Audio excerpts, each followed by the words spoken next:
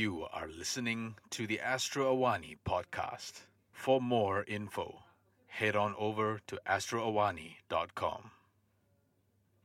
Bullish or bearish, hawkish or dovish, that and more. This is a Markets Today podcast with me, Luqman Hariz.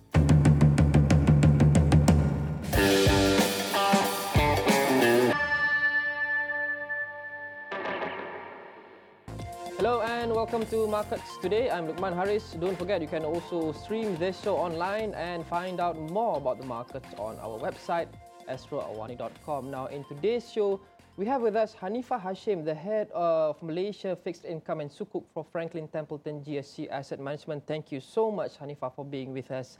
We're going to talk about the fixed income market today.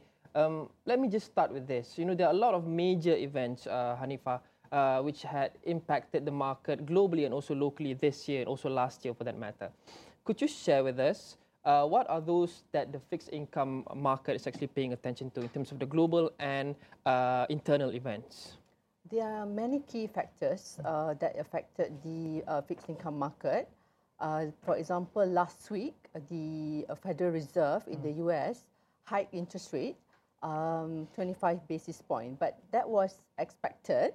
And as a result, the rates globally in the US, as well as in Malaysia and Asia region as well, instead of moving higher, it actually dropped by roughly about 10 basis points. So that shows that the market have priced in a much higher speed of rate hikes in the US. So when they didn't, when the Fed give clarity or guidance that it will be 3 for this year, so they have done 1. So as a result, the yield of bonds actually moved lower. Yes, that's what happened last week. Yeah, we've seen a lot of hints from the Fed, right? From numerous members of the Fed before saying that they're gonna make this rate hike, and therefore it is widely believed that the effects of it has been priced in quite significantly. But you mentioned that there's been a drop in rates all over Asia following the Fed rate hike, but in Malaysia it has stayed put. So would you see any changes in our monetary policy, at least in the short or medium term? We don't believe there will be a change in monetary policy for Malaysia. We expect Bank Negara to maintain the overnight policy rate at 3% this year. Although globally, in fact, in Malaysia, we have seen inflation coming in higher. In January, about 3.2 compared to the whole of 2016 at 2.1. But we feel that Bank Negara is accommodating the growth more. So in terms of that, there won't be any rate hike for this year at least. Do you think the current monetary policy in Malaysia is very accommodative for investments and financial growth? Yes, it's very accommodative. And in terms of the bond yields for Malaysia that we mentioned just now, it actually dropped after the Fed rate hike last week by roughly about 10 basis points to about maybe now about 2.06%. So it in a way also have priced in, and this is at least some recovery from the hike in yield that we have seen since election in the US in November.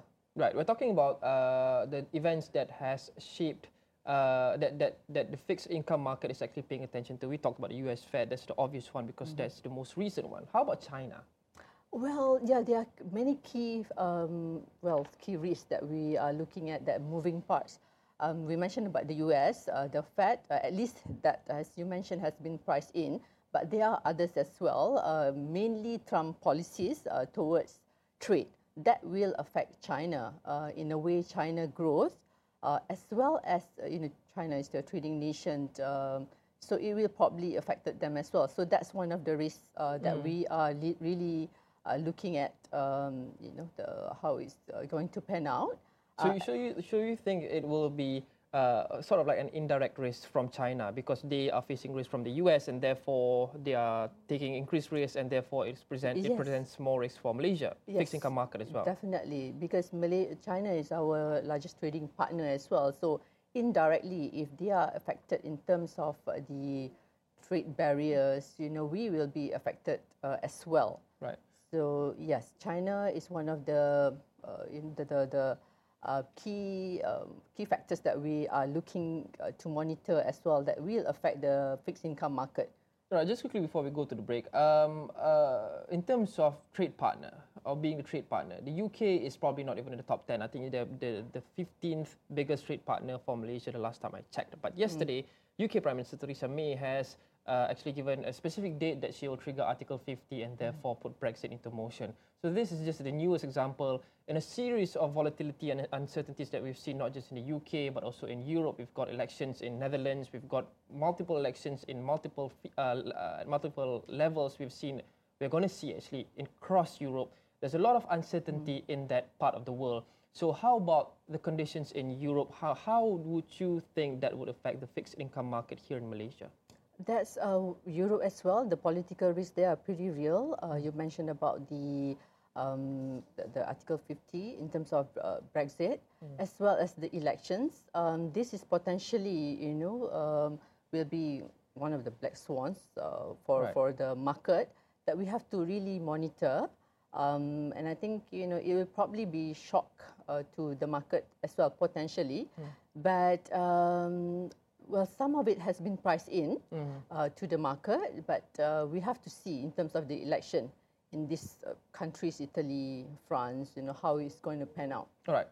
We mentioned about events that is going to shape the fixed income market, that has shaped the fixed income market in the past, and that's going to continue shaping the market going forward, at least for this year. We talked about the US, we talked about Europe, we talked about China. Now, coming back home, what are the events in Malaysia that's going to shape the fixed income market and that the fixed income players are going to pay attention to on the local front this year? On the local front, for fixed income market, we expect volatility to persist, especially on the government bond side. The main risk that I can see is the outflow of the offshore guys from the fixed income market. Yes.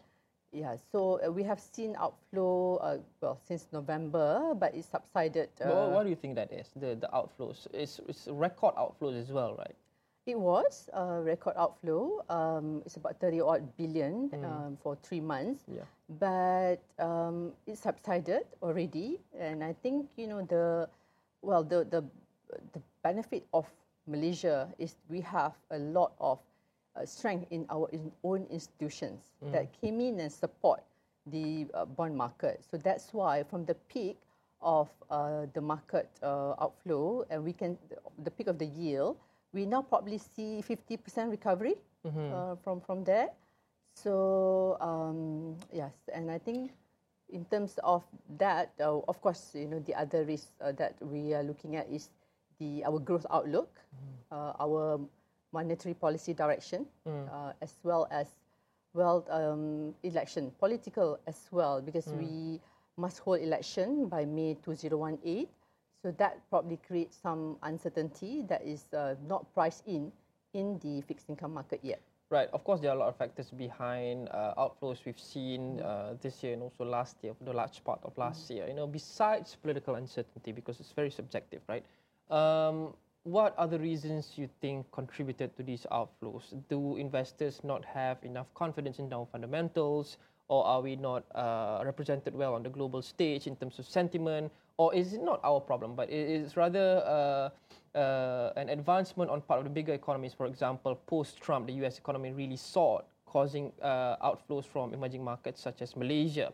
So what do you think the main factors contributing to the outflows and also to less appetite in the government bonds in Malaysia? Well, the major outflow happened in November. So that is definitely due to external factors, which is after the election in the US. So I would say that the sudden outflow in a very short period is because of that. Yeah, so that's the main factor. Not really, and you have not only seen that in Malaysia, but also in the region, all the emerging markets. So basically, it's a play of exiting emerging markets and going towards the US. Yes, so external factor. Right. Besides outflows, you've also seen a very big shift of interest in asset classes, especially amongst foreigners, if I'm not mistaken, correct me if I'm wrong, but the interests have shifted from bonds to the stock markets. Arguably, people want to make more money faster, which they can do in the stock market. So do you think this trend will persist this year, people moving away from bonds into the stock markets in Malaysia? You are right. For offshore investors, the trend is when they move out from the bond market, but they came in. I think we have a record, last week in terms of the inflow to our local equity markets. So seems like for the offshore now, they will come into Malaysia, but more in terms of the equity. But having said that, for the local institutions that supported the fixed income, fixed income remain a key asset class. Because asset allocation wise, at least I think 50% is in fixed income. So I think the demand from pension funds, insurance companies is going to continue to be there. And I think that's the beauty about the Malaysian fixed income market. Right. So generally, what is Franklin Templeton's outlook on the Malaysian fixed income market for this year? We expect the fixed income market, especially the government bonds, to continue to be volatile. We have seen it spike. But in terms of the corporate bonds or corporate Sukuk, because of the high demand, we expect it to be really supported. So that's where we are positioning our funds to invest in corporate Sukuk. And as we talk about inflation just now, we are more into the medium-term tenor for all our portfolios.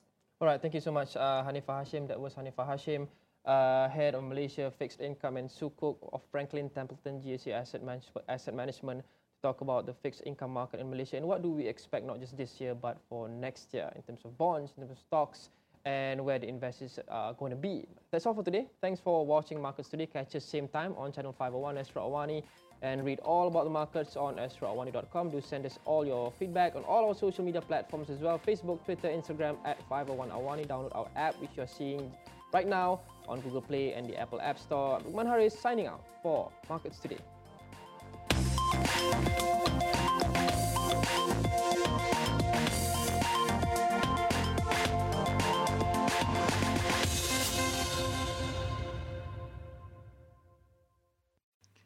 You have been listening to the Markets Today podcast. Head over to our website astroawani.com/markets.